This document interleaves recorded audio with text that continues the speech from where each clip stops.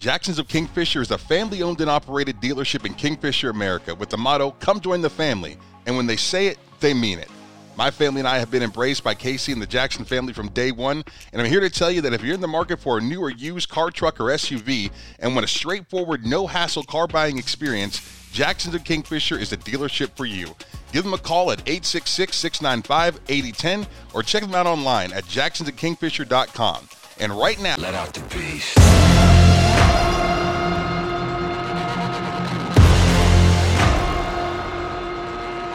Let him out.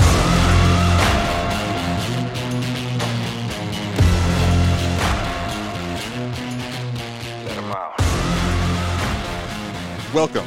I'm Sam Mays. Today in the Sam Mays podcast, we're interviewing my good friend and owner of Totally Tickets, Mike Fletcher. Mike is a baseball advocate, a fanatic, a lifelong fan, a World Series goer, and I'm jealous. The list of games that you've been to over the years is absolutely incredible. I mean, you really, really do love America's pastime. I do. I would say that I love my kids, my wife, and baseball. And if you ask my wife, sometimes it's not in that order. When we got married during the World Series. And I told her that was fine, but she just had to expect to celebrate our anniversary at the World Series every year. But luckily, she's a baseball girl, so she's fine with that. And so that's what you guys are doing, celebrating your anniversary at the World Series. We do. We do sometimes. That's awesome. Or I go and we celebrate our anniversary when I get back. But, nice. Very cool. Good stuff. All right, real quick before we get started, I gotta pay the bills. My fiance Brittany, who's in charge of all the business stuff, has got a list for me that I am so appreciative of. She helps me do all this prep work. But if you are enjoying the podcast, be sure to like, comment, and subscribe. We appreciate your support, no question. And speaking of support, we'd like to thank our title sponsor, Nature's Key. I've been using Nature's Key products for over 2 months now, and it's been incredible. It's changing my everyday life, my attitude, my mindset, and the way that I train is significantly better because, look, I'm old, I'm 40, I'm beat up, and without the anti-inflammatory aspect of this, without the energy aspect of the CBD products I'm taking, I would be in bad shape. I highly recommend trying their Oklahoma Sunrise gummies. I literally start my day with those every day, and be sure to check them out at keytonaturesblessings.com and use the code MAYS2022 for 20% off your entire order. Big thank you to Nature's Key. Mike, I am not what I would call a baseball fan. Right, and it's not necessarily because of I have anything against the game. I just grew up in an area where baseball wasn't necessarily something that we were doing. It was way easier to find a group of kids in a basketball in a local hoop than it was to, find baseball gloves and bats and everything else, and it just wasn't something that I grew up with. But I'm a history buff, and I love the game of baseball and how it is intertwined through American history. We're talking all the way back to the 1800s and the Civil War, where baseball was played to obviously kind of help those guys cope with everything that was happening around them. And after the war, they took it home with them. And really, that's our beginning of baseball, right? The Civil War era. How crazy is that? It is crazy. And baseball, it just seems to mirror America in a lot of ways. As a matter of fact, I remember when I was graduating from the University of Oklahoma, my senior capstone essay project was Jackie Robinson's impact on America and the civil rights movement, and how would America be different today if Jackie Robinson hadn't happened. That's incredible. And that's what I did my senior capstone project. That's awesome. Very cool. So, yeah, Jackie Robinson, a huge figure, obviously, in the civil rights movement and American history.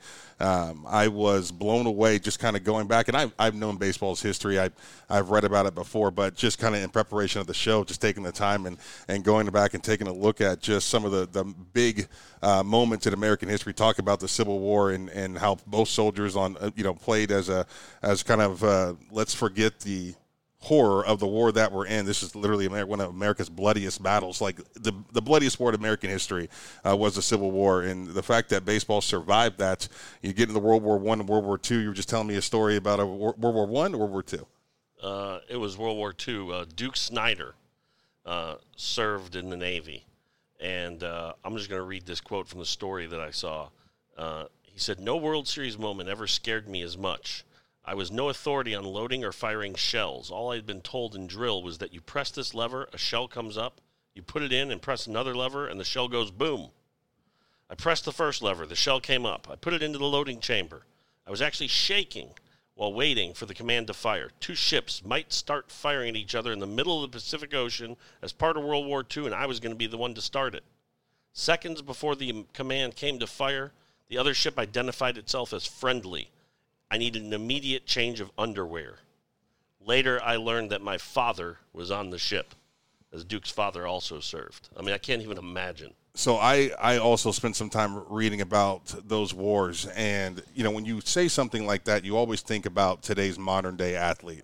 And so the first thing I think of is what does LeBron James look like in that moment, telling a story like that, being essentially drafted, drafted to go fight a world war. Right now we're watching the war unfold there with Russia and Ukraine, and you've got some major, athletes, some the Klitschko brothers over there, one mayor, and, we're over there fighting on the front lines of a war, and it's just an insane thing. That happened right here in America. Ty Cobb served in the military, right? Ty Cobb served in World War I. It's insane to think that over 800 Major League Baseball players were a part of those World Wars combined. 50 Hall of Famers served at that time. And, when you think about the World Wars in comparison to today, we're talking trench warfare, right? We're talking. And there's some big names that served. I mean, Jackie Robinson served in the military before he played. As a matter of fact, if you look up Larry Doby, who's in the Hall of Fame, he was the first black player in the American League. Oh, wow. Larry Doby may have become the first black player before Jackie Robinson if it weren't for service. He was the Negro League batting champion in 1942 at age 17. That's insane. And he might have broken the color barrier before Jackie Robinson, but he was drafted in 1943 and didn't return until 1946 and needed another year in the Negro Leagues before he made it to the major leagues with the Indians late in 1947 after Jackie came up. Unbelievable. So yeah, it's unbelievable some of the stories that you've heard coming out of the wartime. A lot of those guys worked with chemical weapons and like all kinds of things. Like they were instructors, they were airmen, they were in the Navy. I mean, across the board, you can find Major League Baseball players. And because of the World Wars, we had the birth of the Women's League, right? The All-American Girls Baseball League came out of that. I love A League of Their Own. It's one of my favorite sports movies. Oh, it's great, right? Watch it every single time I see it on. But baseball survived then and, kind of reflected what was happening back in our country as women took on a role in the war effort that they had never taken on before. Rosie the Riveter was, a prominent figure at that time as she was, the vision of the new American woman as she went to the factories and to building tanks and building bombs and building everything else. And, here we go with women in baseball and those incredible uniforms, which I'm sure they hated at the time because they weren't conducive to baseball success. But, women were not only working for us in the war effort, but also working hard on the diamond. It's a fantastic story. Yeah, it is. And I'll tell you the other thing is I was looking at some stuff about baseball during wartime. It is amazing to me how many guys left in the prime of their careers to serve our country. I mean, it would literally be akin to Trey Young going and serving right now. Right. Mike Trout, Mookie Betts, like in the absolute prime of their career. I mean, Warren Spahn lost 3 years right before his career started when he was young to the military, where if he'd have started his career 3 years earlier, he's still the winningest left-handed pitcher in history. That's crazy. At 363 victories. And you got a guy like Ted Williams. I mean, Ted Williams lost 5 years to military service. Wow. 5 years and still is one of the greatest hitters of all time with over 500 home runs. I mean, it honestly, Ted Williams plays 5 more years. It could have been Ted Williams' record that Hank Aaron was chasing and not the Bambino. Right. That part of American history is so interesting because of compared to today, we would be lying to say that every American feels patriotic every single day, right? We would be lying to say that everyone in America has one heartbeat. Like, that's not the case at all. At that time, it wasn't the case either, but I mean, just obviously with the civil rights conversation and what was happening with African Americans in the country during those world wars. But it just seemed like when they were called, Americans answered, right? And there was a duty to go fight for your country, a patriotic duty. And I don't necessarily know if that was to happen today, you would feel the same way. Would we see a Trey Young, and not I hate to say his name, like would we see one of the NBA stars in a situation like that say, I'm going to give up prime basketball, and I'm going to go fight in the armed forces. We saw Pat Tillman. Pat Tillman, yes, yeah. Arizona Cardinals. He did that. But the names that you're mentioning, we're talking about legends of the game. We're talking about men that are still, reigning on the top of the record books, and it's just incredible. I mean, it'd be like watching a LeBron James right now say, I can't play basketball. I'm going to go defend my country. Well, and I don't even know if people know this, but when Jackie Robinson was in the Army in April of 1942, he refused to sit in the back of a military bus. He was Rosa Parks actually before Rosa Parks. Wow. And he was actually court-martialed for it. He was later acquitted because it was in violation of the act that prohibited racial discrimination within the Army area. But he eventually was medically discharged due to a broken bone in his ankle, which wow. they say occurred in a skirmish over him sitting in the back of the bus. Wow, that's incredible. So, I've never heard that story before. So, yeah, just, it really is amazing on how, like I said, baseball just kind of, it has taken us through life as Absolutely. far as just, civil rights and war and guys giving up their careers. It's, right. Like the civil rights conversation didn't really start to rage until around the 1960s. What happened from the late 1800s in the game of baseball until that 1960 Jackie Robinson crossing the color barrier conversation, was essentially an unwritten ban of Negroes from the professional sport of baseball, which caused them to go barnstorming, right? The barnstorming leagues, which were incredible stories, and then eventually the Negro League came up. But, one of the black baseball history's most infamous and famous players, Leroy Satchel Paige, I mean, he traveled over 30,000 miles a year traveling to these little by bus, staying in fans' homes, yep. right? And not only just black fans, but in some cases, he mentioned a story about staying in a white family's house in Iowa and talking baseball with them. But yeah, he's just bebopping around the country, making money throughout the year, playing in essentially what are little farm leagues against teams that consisted of maybe the townsfolk. And here's the thing too: Jackie broke the color barrier in 1947. Larry Doby played in 47, but it really didn't become integrated, let's be honest, until the 50s. I mean, in the 50s you had Hank Aaron, you had Willie Mays, and there were plenty of other players, Jim Gilliam. I think the first all-black team wasn't until like 1970. The Pittsburgh Pirates, yes, I think. Yes, Pittsburgh Pirates. Yeah. I think you're correct on that. Yeah. First time that there was a major league starting lineup with all black players. It's crazy. Yeah. The 70s. When were you born? 1974. What? That's insane, right? Like, look how recent that is. Yeah. I mean, we're not old men sitting here having this conversation. Speak for yourself. It's insane. It's insane. Speaking of insanity, I've got to mention this. Yesterday, it just became a federal offense, right, to lynching. Just became a federal crime yesterday after over 200 attempts. And I just want to throw that out there as we talk about civil rights and the fact that the 70s is how long it took to be an all-black team. Like, there's some people out there that want to talk about racism and how it's not a real thing, how it's not a thing. And I'm telling you, it is absolutely a real thing. And think about the 200 times that they tried to make lynching a federal crime that someone fought against it.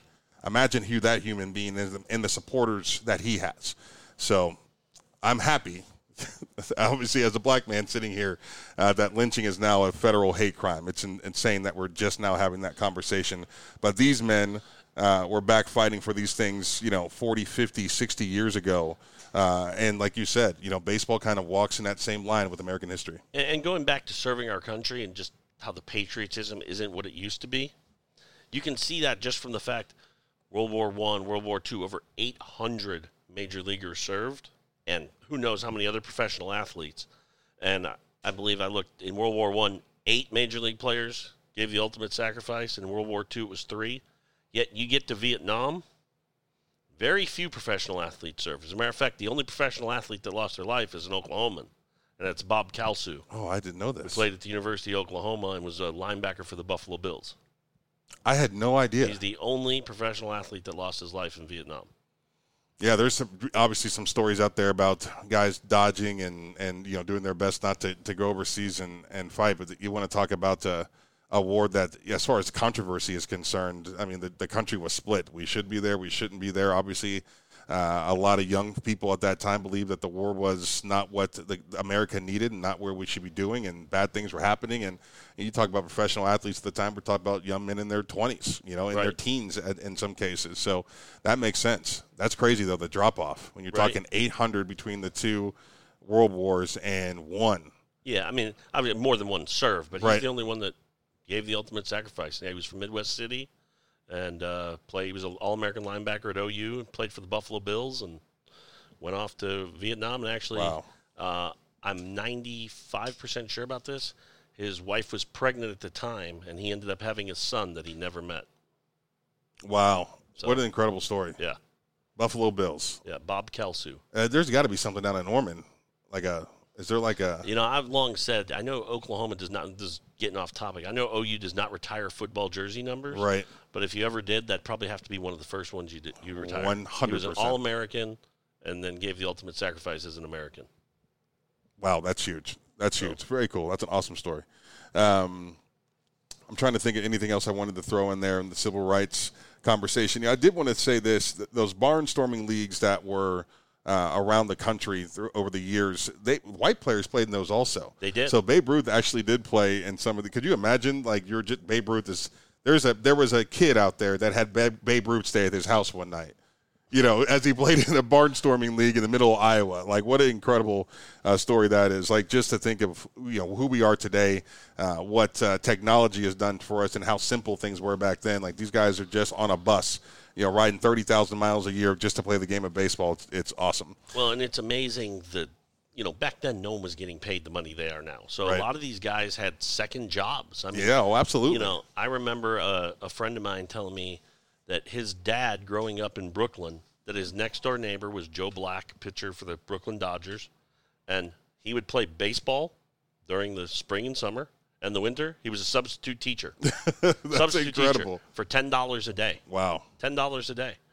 Because he needed the money. Right. I mean, there's no baseball player getting side jobs right now, I can tell you that. Yeah, there's no question about that. We're going to talk a little bit about the money in baseball here pretty quick. But I wanted to mention also baseball, even I would say in the last 30 or so years, the sport has 100% seen a decline as far as the amount of Americans that are tuning in on any given day to watch the sport of baseball. If you live in a Major League Baseball city, you have a nice Major League Baseball nucleus. You can tell just by the television contracts you're getting in cities like Houston for Major League Baseball. It's an absurd amount of money. So people are still invested where baseball is, but across the country where there isn't a direct link to Major League Baseball, it is a struggle, no question. But even then, there's been iconic moments where baseball has held the stage for an American history moment. President George W. Bush throws out the first pitch in World Series Game 3, 7 weeks after 9/11. There's not an American that didn't tune in, and there wasn't a dry eye in the country, right, as we were going through another turbulent time. And in that moment, I played for Les Miles. I think Les was the only college football coach in the country to actually have practice on 9/11. And what he said was, what terrorists do is they try to get us out of our everyday way of life. They want to put fear in you so you stop doing what you're doing, right? Have that impact. And he refused on that day. And I felt like watching President Bush go out there and throw that opening pitch was very much of, we're still here. We're still doing what Americans do. And I love that. Even as somebody that wasn't a baseball fan, I knew what that meant in the sports, and I knew what that meant for our country. Well, and the fact that the attacks, for the most part, happened in New York. Right. And that game was Yankees-Mets. Mm-hmm. Mike Piazza goes out and hits a home run.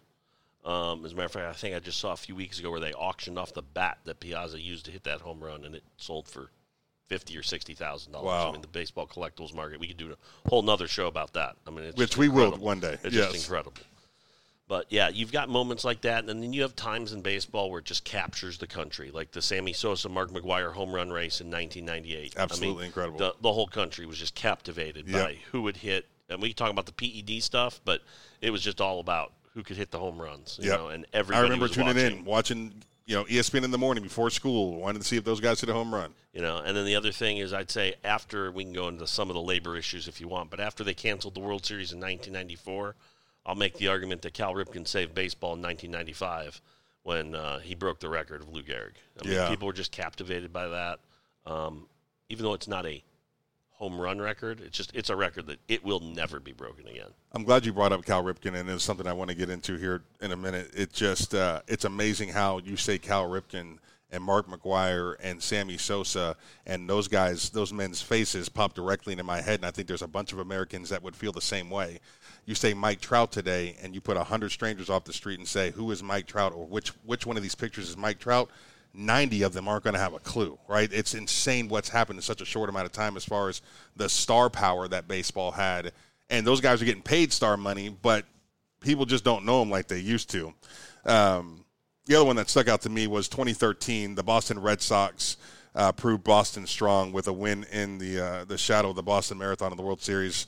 Incredible moment there. You know, like you get goosebumps thinking about that cast of characters. You know, Big Papi on that team, Papi. And just the emotional leader that he was, and just the champion for the city that he was. And I'm getting choked up literally right now just thinking about it. Like it was just an iconic sports moment. Like you had to turn down, you know, to close all the doors and turn up the TV and just listen to the roar of that venue was incredible. And the thing about something like that is, I'm not a Red Sox fan. I've probably never cheered for the Red Sox, but that was one of the exceptions. Everyone was cheering for the Red Sox. Everybody. Absolutely. It was that was a moment. There's no doubts, and they came through in a big way. And there was, you know, the way that they won also was exciting. It was just awesome. It was an awesome display of that city, awesome display of Americans, and kind of just once again continue to do what they do.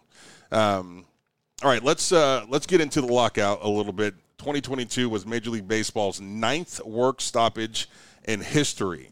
And baseball, it's amazing the jump that it's taken, right, from America's pastime, and everybody loves it, to, you know, through all these work stoppages and the amount of money that these men are making just skyrocketing. The amount of money that the owners are making is not even feasible for the average human being to understand, you know, what they're worth now, the value there. So now we look at millionaires arguing with billionaires, and the average American person gets turned off by this a little bit. Absolutely. And I was turned off again this year, and not only with the stoppage, Mike, but Houston cheated and won a World Series and then wasn't really reprimanded for it. Like, I feel like the leadership of baseball has forgotten everything that we just spoke about. I was literally about to say it's a leadership issue. Yeah. There has never been a David Stern in baseball. Right. David Stern grew the NBA. David Stern promoted the NBA. He did what was best for the long term of the sport. And maybe, yes, sometimes it's about money. I'm not saying it's not about money. We all know sports are about money. But I think David Stern always kept the big picture and long-term in mind over the short-term benefit. Absolutely. And baseball has not had a leader to do that. I mean, honestly, I don't know if there's been a leader like that in baseball in my lifetime. Right. I mean, it sure wasn't Bud Selig. It sure isn't Rob Manfred. Before that, we had, you know, Peter Ueberroth. I mean, I guess I'm a little too young to remember him. But, you know, I remember baseball's first strike in my lifetime, or I believe it was 1981, and it was in the middle of the season. Wow. And they actually had a split season where you had the games before the strike and you had a division winner, and then you had the games after the strike and you had a division winner, and then they played off in a mini playoffs before the World Series when the Dodgers played the Yankees. Holy crap. Yeah. That's insanity. And so then they went like 9 years without one, and in 1990 there was owners locked the players out, very similar to this one. Didn't miss any games, maybe missed one or two, delayed, you know, spring training. But people don't really notice that. The one that I think really killed the popularity of baseball, and it kills me personally because I'm a White Sox fanatic, and we were the best team in baseball in 1994. They canceled the World Series.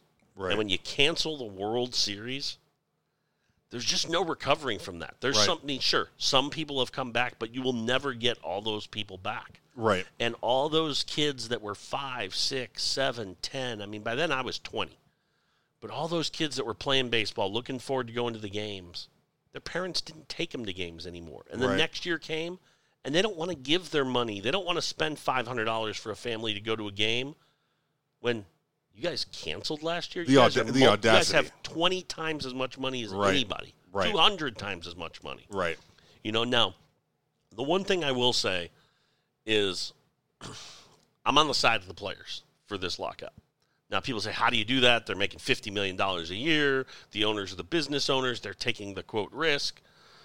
But here's my reasoning. I was on the side of the players. Number one, baseball players actually get a lower percentage of the overall pie than NFL players, NBA players, or even NHL players. They get a lower percentage of the revenue. I had no idea. They do. Interesting. And they despite the fact that their salaries are higher. Yeah. But they also play twice as many games as NBA players and NHL players and 10 times as many games as NFL players. Right. So they're actually getting a lower percentage of the pie. The other problem I have is baseball players have long manipulated service times for players, and that was a big sticking point for players this go-round. Service times. Time, yeah. It's a big reason why Chris Bryant was left the Cubs, was traded from the Cubs, and he's on the Giants now. Okay. Or, I'm sorry, he was on the Giants. Now he just signed with the Rockies. Okay. And it's because when Chris Bryant was good enough to come to the major leagues, the Cubs didn't bring him up to the major leagues. Oh, Why? I gotcha. Why? Yeah. Because we only control his contract for X amount of years once he comes up to the major leagues for so long. So they just left him down in the minors. So that's pretty terrible. So they leave him in the minors an extra 30 or 60 days so they can keep his contract for another year on a rookie scale contract. Now, some people argue, well, that's just business. Right. There's just got to be a balance between it. And when the guy was the absolute best player in the minor leagues, he should have been in the major leagues. Right. But instead, they weren't doing that. And then the other thing is, you know, people think expanding the playoffs helps, right? Oh, team's going to make the playoffs. They're going to want to spend money. But I actually had a discussion with a few people that I know that know a lot more about baseball than me, and they think adding teams makes teams not spend money. Because they think if 14 teams make the playoffs, here's what happens. I made the playoffs. I was competitive. Oh, and yeah. they don't try and go get better and spend money on better players because, well, I made the playoffs. Right. Then you miss it a couple years. Then you make it and you get ousted in the first round. Well, we're a playoff team. Right. Well, when half the teams are in the playoffs, how big of an accomplishment is it really? Right, it isn't. You know, it's kind of like bowl games. It's almost like asking yourself, would you rather be the let's just say the Rams. The Rams weren't really very good before the last year or two. Right. Would you rather be the Rams and win it all once every 15, 20 years? Or would you rather be, I mean, not to pick on them, but would you rather be the Oklahoma City Thunder and go to the playoffs a lot, never win it? Right. The old question, right? I don't know how I feel about that. Like, to see one get one every 20 years in Oklahoma City would be freaking amazing. Right. You know, I'm getting 3 in my lifetime, right? I mean, 3.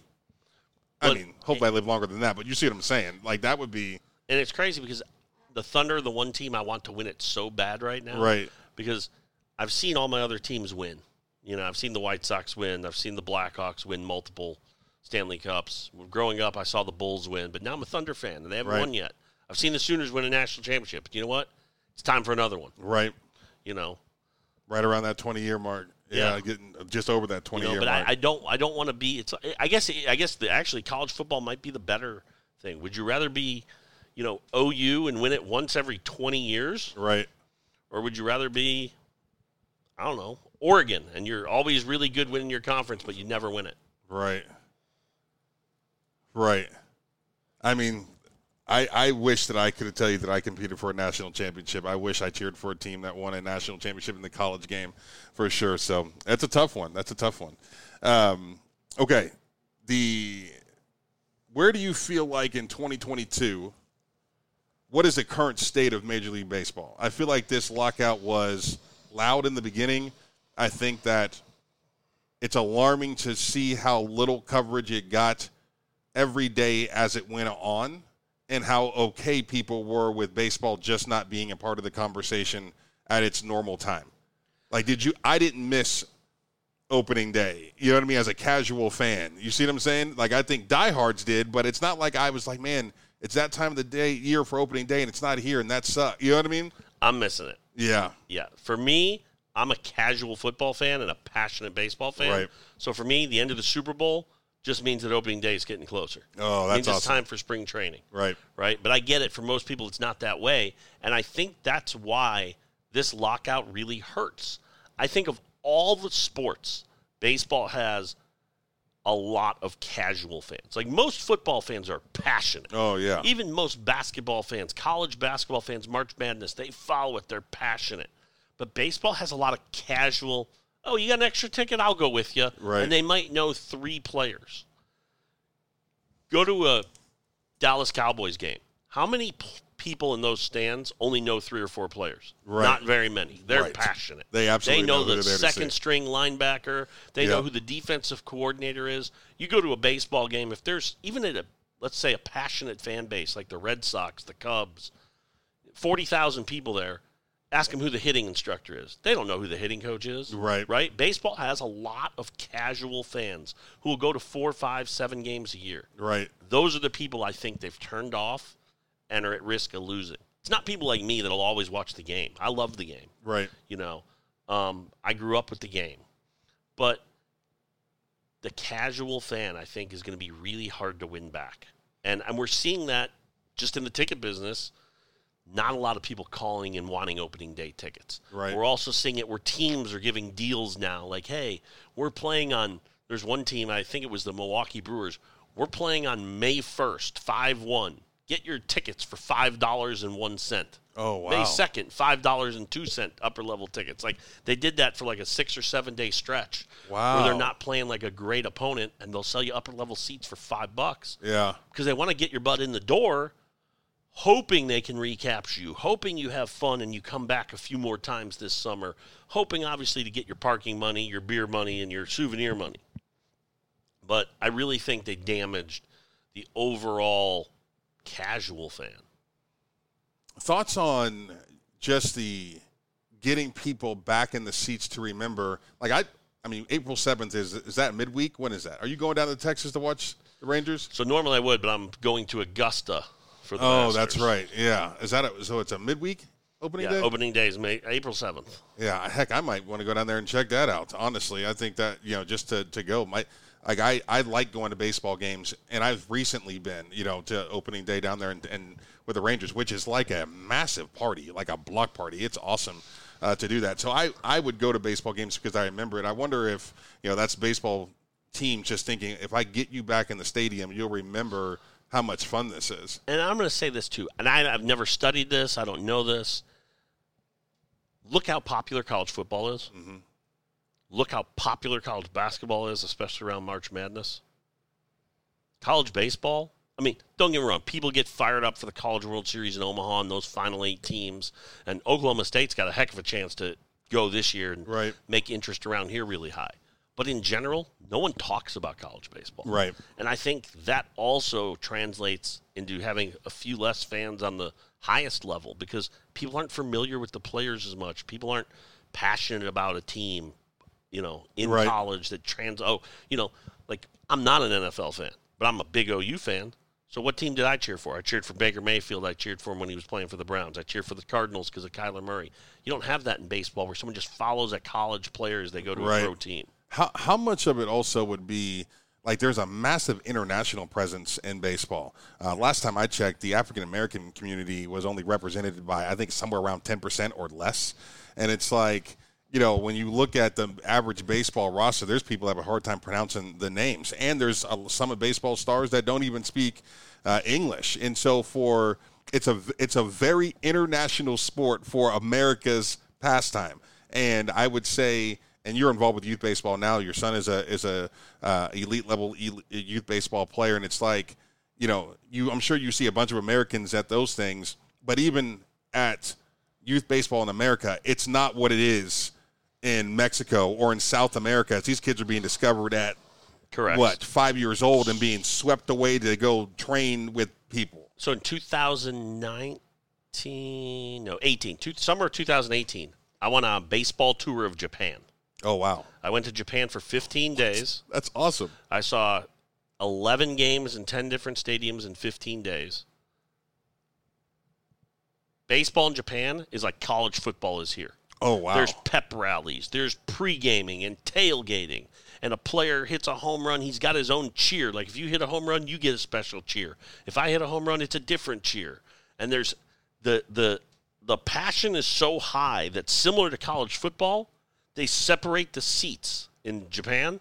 If you're cheering for the visiting team, there's only 2 or 3 sections you're allowed to sit in versus the home team because they're trying to keep them separate because everyone is so passionate about it. That's wild. Like baseball there is truly that's cool. The passion. That's really cool. And it was one of the best trips I've ever been on. I mean, it was just so enjoyable learning about the Japanese culture, being in Japan, and also just watching the baseball. I mean, the baseball isn't as high a level as here, but obviously we've had some great Japanese players come over. You know, I mean, obviously Ichiro's the one that really stands out. Right. I mean, currently, what's that kid with Shohei Ohtani. Shohei. Yeah, that dude is incredible. Incredible. One of the league's best pitchers and hitters. It's unbelievable what he's done.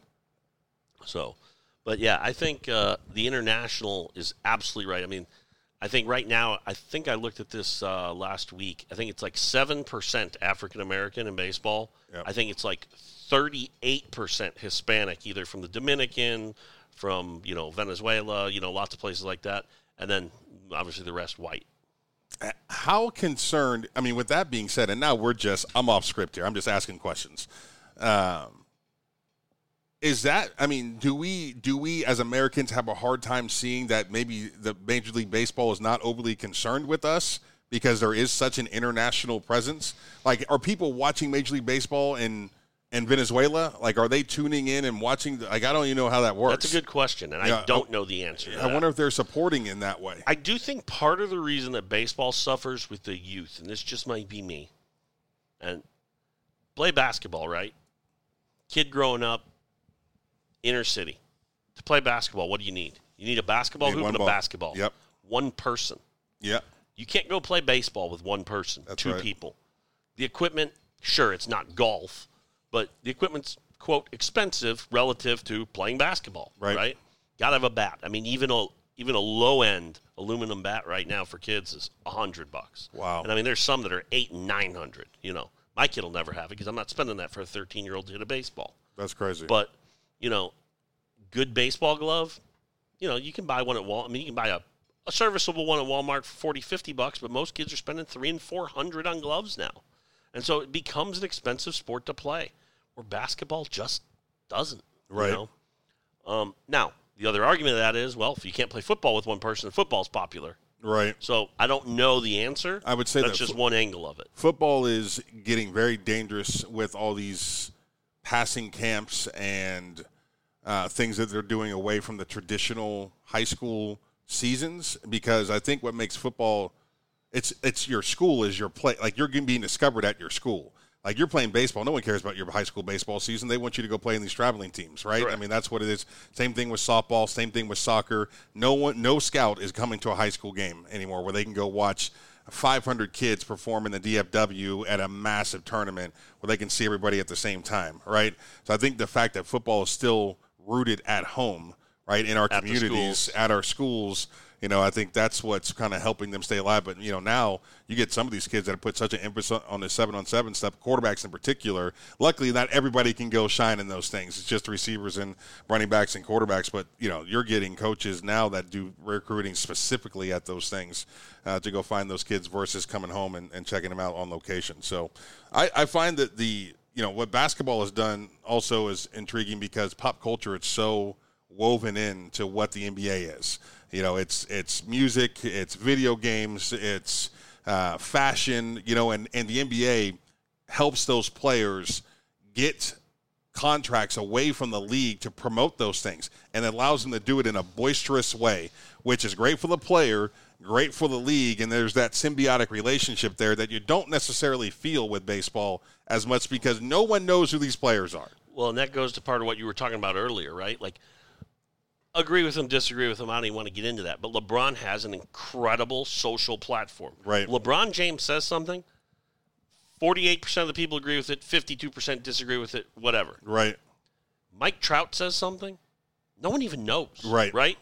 I don't even know if anyone knows this, but in 2018, World Series, Red Sox, Dodgers in L.A., Mookie Betts goes out to eat after the game. He's at a restaurant. He asks them what they're going to do with the rest of their food. They're like, can't donate it because of health code, blah, blah. He's like, well, I'm going to buy it, package it up into go containers. And Mookie Betts goes out to one of the worst areas in Los Angeles and starts handing out containers of food. After the World Series. After a World Series game, he's going to play the next day. And mind you, he was on the Red Sox then, not the Dodgers. So he's the opposing team. Not that it really matters. But handing it out to homeless people and hungry people, handing out all this food. No one barely knows. Did you know that? No, absolutely not. If LeBron James did that, It's national news. It's international news. Yeah, absolutely Right. international news. And it's, again, though, I think part of that is the leadership of baseball. They just haven't marketed the game correctly. They don't market it to kids. I mean, I remember when I was a kid, I'd go up to the baseball card store, the drugstore. I could buy packs of baseball cards for 35 cents. Right. Maybe the premium ones, the stadium clubs in the upper deck, were $1 or $2. Right. They're coming out with cards now where baseball cards are $300 a pack. That's insane. $3,000 for a box. Now, don't get me wrong, they have a few base ones that are still, but even the base ones are $8 a pack at Walmart now. Wow. And so you've just priced a lot of kids out of the sport.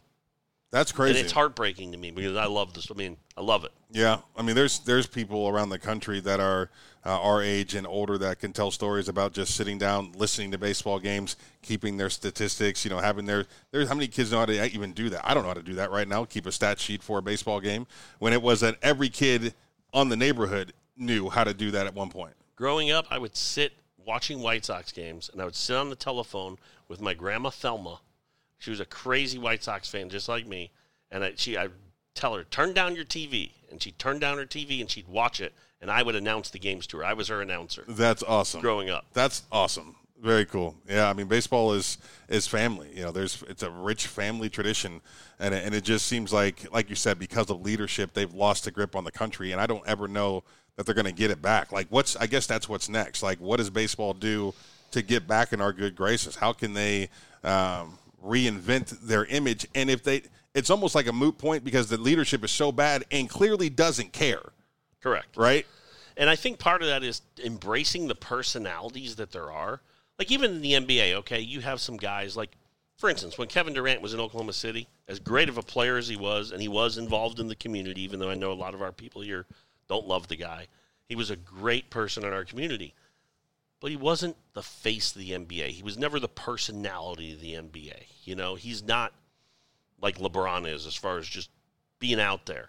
Baseball's the same. Mike Trout, I don't think Mike Trout's personality lends him to being the most marketable guy. Right. But Mookie Betts sure does. Right. Mookie Betts, I mean, I don't know if people even know this. Mookie Betts is an incredible athlete outside of baseball. He bowls perfect games, 300 perfect games. Seriously? He can dunk a basketball. Wow. And he's just a great, like, personality, always out there, you know, talking to people, doing things, you know. And there are some people like that in baseball, but baseball doesn't embrace it. And I don't know why. So weird. Like, even from an apparel standpoint, you know, baseball and fashion in baseball, these guys, I mean, they have style. It's just like, baseball does everything in their power not to engage them. Well, and the players make so much money now. Like, I don't even know if they necessarily care, right? Like, Russell Westbrook cares because Russell Westbrook makes more money doing other things than he does playing basketball right now. You know what I mean? Like, that's a huge part of their brand and the income that they're bringing in annually. Baseball it's astronomical when how much is Mike Trout making right now? $50 million a year. Yeah, that's insane. Yeah, and I think another part of it is because there's no salary cap in baseball, there's no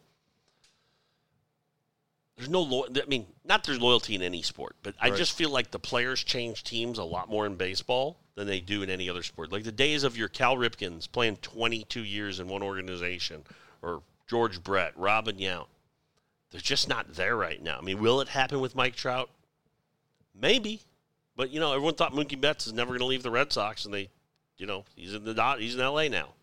You know, people thought, you know, Chris Bryant's never going to leave the Cubs. He won a World Series. But, again, back to the whole labor and service manipulation, he said it out loud that the service manipulation, the Cubs trying to rob him of 1 year service time, really didn't sit well with him. And it sat there for a long time. You know, yeah, he loved the city. He loved winning a World Series. So I just don't know how you get people back. I mean, I wish I did know, but I could tell you this. Rob Manfred is not the commissioner to lead this sport, and they're going to have to find somebody. I agree 100% with that. Rob Manfred must go for baseball. I got a name for you that builds up a brand that I think could lead anything. And people laugh at me when I say this, okay? I think he should probably be the president of the NCAA and not baseball, but this tells you what a leader does. Joe Castiglione. Oh, yeah. Joe Castiglione needs to be the president of the NCAA if he ever leaves OU. 100%. I think he should be the first chancellor of, or whatever you want to call it, of of that 100%. You need someone with that leadership quality and personality. Sure, Rob Manfred's a scholar and very educated, but just because you're educated and a scholar doesn't mean you're intelligent. Like, there's a difference between educated and intelligent, and I don't think he runs the game intelligently. Let me throw a curveball at you here. Thoughts on Magic Johnson?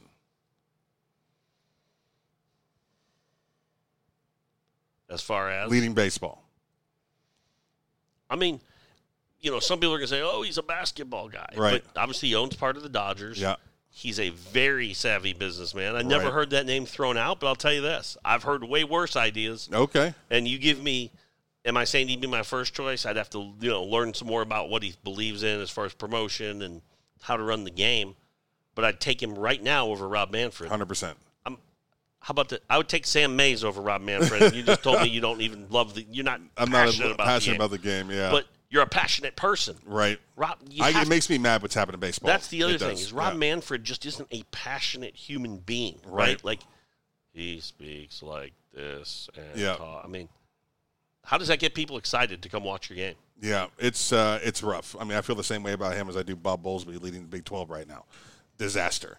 All right, let's throw out. We're going to make some predictions because that's what we do. We want to be able to look at each other at the end of the season and say I was right or you were wrong. I'm going to guess that you're probably going to be a little more right here than I am. Oh, I don't know about that. But we'll start with the National League.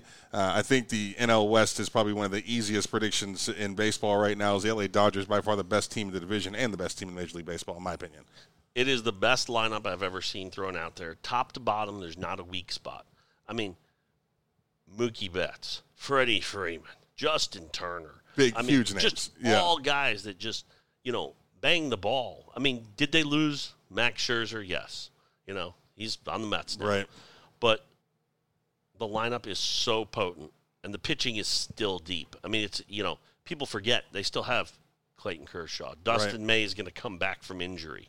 I mean, they're just so deep. They've also done a really good job cultivating their farm system, right? Like to the point that it sticks out what the Dodgers have done. I mean, mention names: Cody Bellinger, Max Muncy, both homegrown there in LA. Right. They've got guys coming up that can't even find the field. There's a kid right now, Jaron Kendall. He's a catcher. He can't make it up to LA right now. Right. They've still got players waiting. They're deep. They're one of the few teams that, if one of their top 3 or 4 players get injured, I mean, don't get me wrong, there's a lot of good baseball teams right now, but if one of their 3 or 4 players get injured, you're going, what are they going to do? Dodgers have one player get injured, they're okay. Yeah, 100%. The depth is real, and they're competent. And they're like the Dodgers believe when they've experienced success. Absolutely. All right, NL Central, for me, it's a 2-team race between the Brewers and the St. Louis Cards. I give the advantage to the Brewers, a couple of Cy Young candidates in the starting rotation with Burns and Woodruff, and the bullpen, impressive. The lineup, impressive. Just a very good baseball team. The Brewers are my pick in the Central, too. Okay. I'm a big believer in Christian Yelich. He had an off season during COVID and last year, but the guy was the NL MVP and a batting champion. You don't forget how to hit. Right. That's just who you are. Yeah, absolutely. And so I think he's going to be healthy. I think he can lead that team. I think Woodruff has a great chance to win a Cy Young Award. The Reds, the Cubs, the Pirates, they're still in rebuild mode, although I do like some of the things the Reds are doing. They're still a few years away. The Cardinals, don't get me wrong, bringing back Albert Pujols, great nostalgia move. Absolutely. He should retire as a Cardinal, but if he's seriously getting 300 or 400 at bats right now, that tells you you're just a little bit a rung below where the Brewers are, I think. Right. So I'm going with the Brewers. How old is Pujols right now? 40. I'm going to say 43, but I'm going to look it up. That's insane. That's the cool thing about baseball also, and I envy players of that game. He's 42. Yeah, and playing in your 40s is not an abnormal thing in that league, and it's awesome. I wish I could have played football. Well, and here's the other thing. Think of all the other sports. Unless your name's Tom Brady, tell me someone who's succeeded past the age of 40. Right. I mean. Yeah, that's awesome. NL East, give me Atlanta Braves coming off a World Series win over the Mets. They were the surprise team in the Major League Baseball last year. I feel like they have, essentially the same team coming back, right? They do. I'm going with the Mets. Oh, wow. Okay. I think Max Scherzer makes the difference. I think the pitching, You throw Jacob deGrom and Max Scherzer out there in a playoff series if they're healthy. Wow. I mean, it's that's like Drysdale and Koufax back in the day, Spahn and Sane for the Brewers or for the Braves. Sorry. I'm taking the Mets. Okay. All right. And I also think it's ridiculous that the Braves let Freddie Freeman walk away over one extra year. Who they bring in, though? They brought in... They got Matt Olson from the A's. Right. He's a Triple Crown contender and a great player. And cheaper. But how do you let Freddie Freeman walk when the guy won you a World Series? He was the face of your franchise. Right. That, to me, is also the side of baseball that I find confusing. The World Series success and then sometimes just complete dumping of that team. Yeah. Right? I think the Mariners did it at one point in my youth. And the then Marlins. The Marlins, yeah. I mean, just win a World Series, and then it's like, well, now we're going to sell everything. It's the weirdest thing that I've noticed in baseball. Yeah, it happens. It happens. And, again, I don't know, one extra year. Like, you could have sold enough jerseys and sold enough tickets with Freddie Freeman. Again, Matt Olson probably is as good or better than Freddie Freeman right now. Right. But when the guy's the face of your franchise, he's still got productive years. So you want him to play 5 years and he wants 6. Right. So what? Make that deal happen. 100%. 100%. All right, looking at the American League, the AL West, it's a no-brainer for me. The Houston Astros, if they stay healthy, and obviously Verlander back in the big city. I'm going with the Los Angeles Angels of Anaheim. Are you really? I am. They weren't on anybody's radar out of all the studying I did in the last 36 hours. I'm going with them. I think they're going to stay healthy. I think a healthy Anthony Rendon at third base adds so much to that lineup. I think Ohtani takes another step pitching. The Astros lost Carlos Correa. I think they're still really good, the Astros. I mean, this is kind of my off-the-wall pick a little bit. Okay. But I just think it's time for the Angels to finally put it together. Because I think if the Angels don't make the playoffs this year, as quiet and humble as Mike Trout has been, he's always been the guy that hasn't complained. I think you're going to hear some noise about it's time to trade me. I mean, you're talking about the greatest baseball talent in 15 years. That's crazy. And he's played, nothing. I mean, he's played for nothing. Right. I think this is the year they actually win the division. Now, the Texas Rangers, I know a lot of local people like the Rangers. They're going to be like the Rangers of when they had Pudge and Wangan and all those guys, and Palmeiro. They're going to hit the living crap out of the ball, and they're not going to be able to pitch. But if you want to see a lot of runs scored, go to some Rangers games this year. Okay. I love the Corey Seager edition. I do love that. Okay. All right. Rangers fans should be excited about the show down there in Dallas. AL Central, Chicago White Sox have the best rotation in American League, and their lineup is outstanding. I know you're big White Sox fans. You've got to be thrilled about the potential of them winning the Central this year. I'm very excited. They are my pick to win the Central. I don't really even think it should be close. The Tigers are on the right track. The Twins have hitting, no pitching. The Royals and Guardians, or Indians if you want to call them. So that's going to be right. Weird. That's odd. Yeah. They're just still rebuilding. But I love the White Sox lineup. I love their starting pitching, but I think their bullpen is the best bullpen in baseball. I mean, they added Joe Kelly, who's got over 40 games of postseason experience with the Dodgers and Red Sox. They added him to an already stout bullpen. I was a little disappointed they didn't add a right fielder. They got a second baseman. They got Josh Harrison, who's not a big, sexy name like Trevor Story or Corey Seager adding into places at shortstop, but he's a solid two-time All-Star second baseman who can hit, he can field.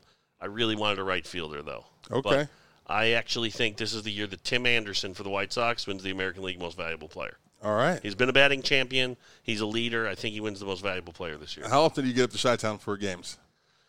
Not as often as I like, but I go when they're in Arlington, and I'll go see him play a few years. Last year I went to the Field of Dreams game in Iowa. Oh, okay. Very cool. That was one of the best games I've ever been to. Very cool.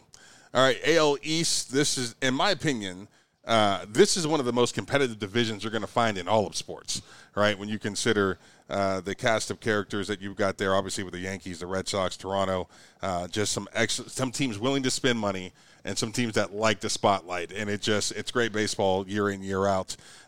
Give me Toronto. The offseason was great. They play excellent defense, and I feel like, when you look at Matt Chapman, and his bat, with the talent they added this year surrounding him, he should be better, right, offensively, in my opinion. So I think it's going to be a tough one. You're talking about the difference in a game or two in this division, but yeah, give me the Toronto Blue Jays. I agree. I'm taking the Blue Jays also. I think adding Matt Chapman is key. Their lineup is just loaded with George Springer, Bo Bichette, Vladimir Guerrero Jr., Chapman. They added Kevin Gossman to the starting rotation. My only thing about the Blue Jays is their pitching is not deep. Right. If they have a pitching injury, I think this division will be difficult to hold up. We're like in the Central, the White Sox. If they have a pitching injury, I think there's enough space between them and the Tigers and Twins. They can survive it for a little while. Right. I think the Blue Jays lose a good top-line pitcher. They're going to be hurting, and I don't know if their bullpen will hold up, but I'm taking the Blue Jays. Yeah, I mean, you're looking at the Yankees and Rays, also very competitive teams, and, a little bit of a hiccup could hurt them for sure in that division. The Rays intrigue me because their hitting is solid with Wander Franco and Austin Meadows and Rose Arena, but the Rays' problem is they've already got one pitcher. Tyler Glasnow is out for the season. Shane Baz has elbow issues. They've already got 2 injuries they're dealing with in the starting rotation that's not very deep. So I've cooled on the Rays a little bit. I'm taking the Blue Jays. Okay. What's your World Series pick? So my World Series pick is the Dodgers to beat the Blue Jays. Man, I went the same thing. in the American League, I have the Blue Jays beating the White Sox in the American League Championship Series. Okay. In the National League, I have the Dodgers over the Brewers. And in the World Series, I'm going with the Dodgers to beat the Blue Jays. I just think the Dodgers are too deep hitting, pitching, bullpen. That said, it would absolutely not shock me if the Mets can beat the Dodgers in a series. I really do think that when it gets to playoff baseball, starting pitching is king. Yeah. And don't get me wrong, they got Kershaw, they got May. You can roll Jacob deGrom and Max Scherzer out there for the Mets. I mean, they could have you and me batting. I mean, it's scary. If the Mets make the playoffs, they're going to be scary. All right, there it is. That is the Sam Base Podcast, Major League Baseball opening day, whatever you want to call it. I love this. This conversation was incredible. I prep for these things, but you never really know where they're going to go. I've started a podcast with somebody, and this is our first time to do this together. Yeah, it is. And I've started a first-time podcast and thought, this is going to last 12 minutes. And then I've done one like this where it's been an hour, and I had no idea it's been an hour. I love this, every second of it. I wanted to throw this out there real quick to you. Totally Tickets obviously is a ticket company. You can come get your tickets, and I love using Totally Tickets because of the local flair to this. Like, you go to Ticketmaster and these other things, and there's not a real person there or an Oklahoman there that's helping you when things don't go well. We go down. Am I an Oklahoman now? I've been here 30 years. Yeah, you're an Oklahoman now. Heck, I'm an Oklahoman now, apparently. But I was going down to a Dallas Cowboy game. This is a true story here. We get tickets from Mike and Totally Tickets. We go down to the Dallas Cowboy game. We get there, and we get the ticket scanned, and something had happened to them. I forget what had gone down, or somebody had scanned them, or something. I'm panicking. And in the situation when you're dealing with a ticket company somewhere else with someone who doesn't care, who knows how long that's going to take. I called Mike, and literally in 10 minutes he had me walking maybe 500 yards from where I was standing to a place where I got new tickets. Everything was taken care of. The seats were even better than the original ones. I walked right back to the stadium. We got in, had a great time, in time for the game to get started. Like, that kind of customer service is just it's impossible to find today. So if you are here in this state and you need tickets for anything, OU softball games that are coming up, we've got a bunch of great shows coming up here recently. The next couple, who am I really excited about? We just talked about this. Country artist that's coming up in May, June. Brooks and Dunn. Brooks and Dunn is one, and then Cody Johnson. Yeah, I'm pumped to see Cody Johnson. Yeah, so a bunch of great shows coming up here in the area. You can get your tickets at totallytickets.com, and Mike and his crew will take care of you. But have you seen this Eric Church story? I did, and you know what? So many guys in my industry. For those that don't know, Eric Church had a concert scheduled in San Antonio for Saturday night. It's been sold out for probably a year, and he, rather than canceling the concert due to COVID or saying, oh, the stage configuration had a problem or someone got COVID or this or that, he was honest with his fans. Yeah. He wrote them a letter and said, I'm a passionate North Carolina fan. I've been waiting for this day my entire life for North Carolina to play Duke in the NCAA tournament, and I'm canceling the concert and giving you refunds because I want to go support my team.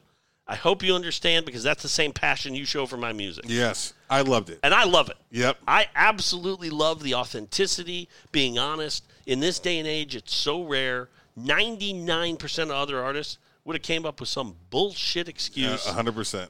of COVID or 100%. whatever else. I love it. I So- mean, yes, if you had plans and you had a babysitter, it stinks. I get it. You're a little upset. Right. But I just want to give the guy a clap for, being honest about it. I also love this, and I've talked about this with Brittany this morning as I'm prepping for the show, and she said, of course you love it. You're a sports fan.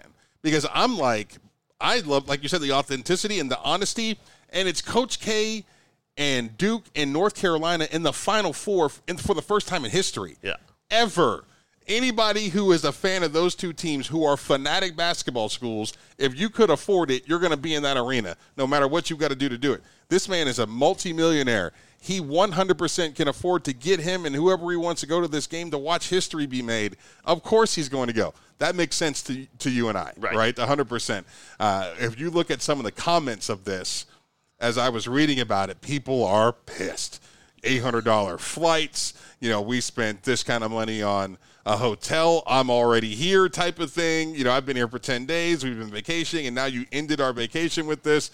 There are a lot of people that are upset, but I think that it's country music in particular. I feel like there's a little crossover between mainstream sports and country music now, and I think he'll be just fine. But I found that such an interesting story for a show. Like, what does that do for your industry? Like, does it? We have to refund anyone that bought tickets from Okay. us, and we lose some profit on it. 'Cause Right. We did sell, not very many, but we sold a few. We sold a lot of stuff in Texas, and we Right. hit down as far south as San Antonio.